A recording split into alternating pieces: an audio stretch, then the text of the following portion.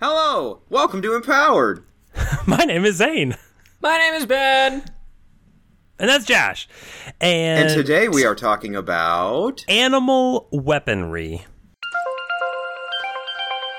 This is the power Animal weaponry. This is the power to create weapons from animals. No. And go.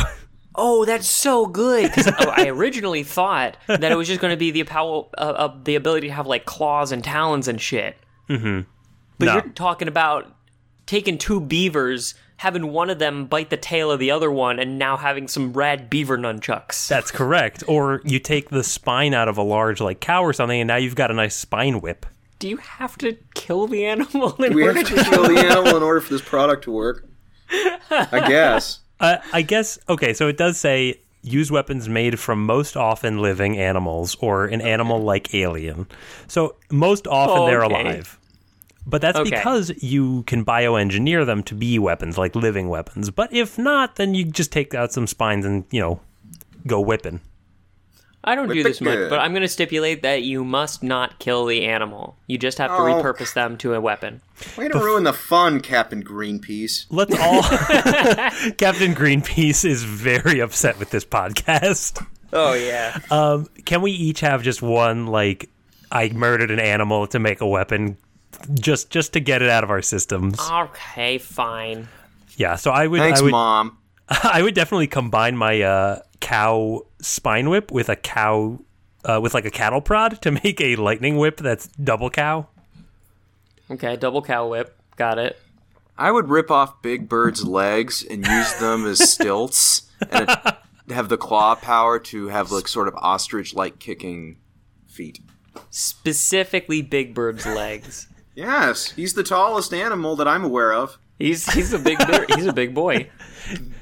Granted, my knowledge of animals is limited to what I've seen on PBS, but still. Perhaps there is a mythical biggest bird. 2 words. Pufferfish grenade. You win. See, Ben, isn't it fun when we kill the animal?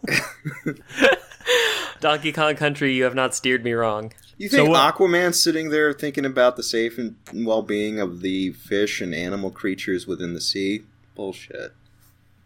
He don't give two sticks about those fish. He's doing that so that he has an endless, a world armory. I have Wherever he goes, he's armed. I have a list here of known animal weapons, if I can just list off a few. Yeah. Go for it. We have the crawler cannon. We have the beehive.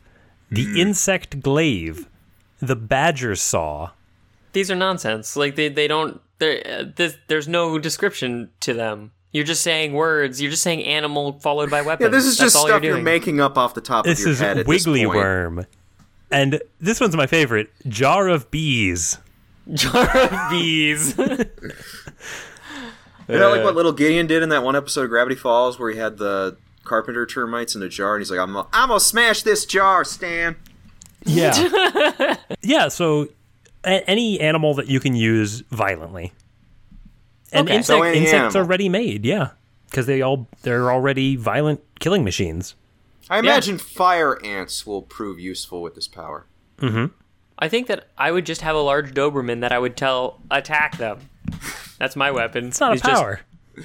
Are you sure about that? Do you feel like facing down an angry Doberman with whatever dumb animal weapon you come up with? If I got a jar of bees. No, the dogs are shooting bees out of their mouths. So what about like a big animal, like an elephant? Like you can use an elephant in so many ways, for stomping, for sucking up and shooting water. I feel like most big animals are probably just different tractors. Yeah, like different vehicles that you ride in.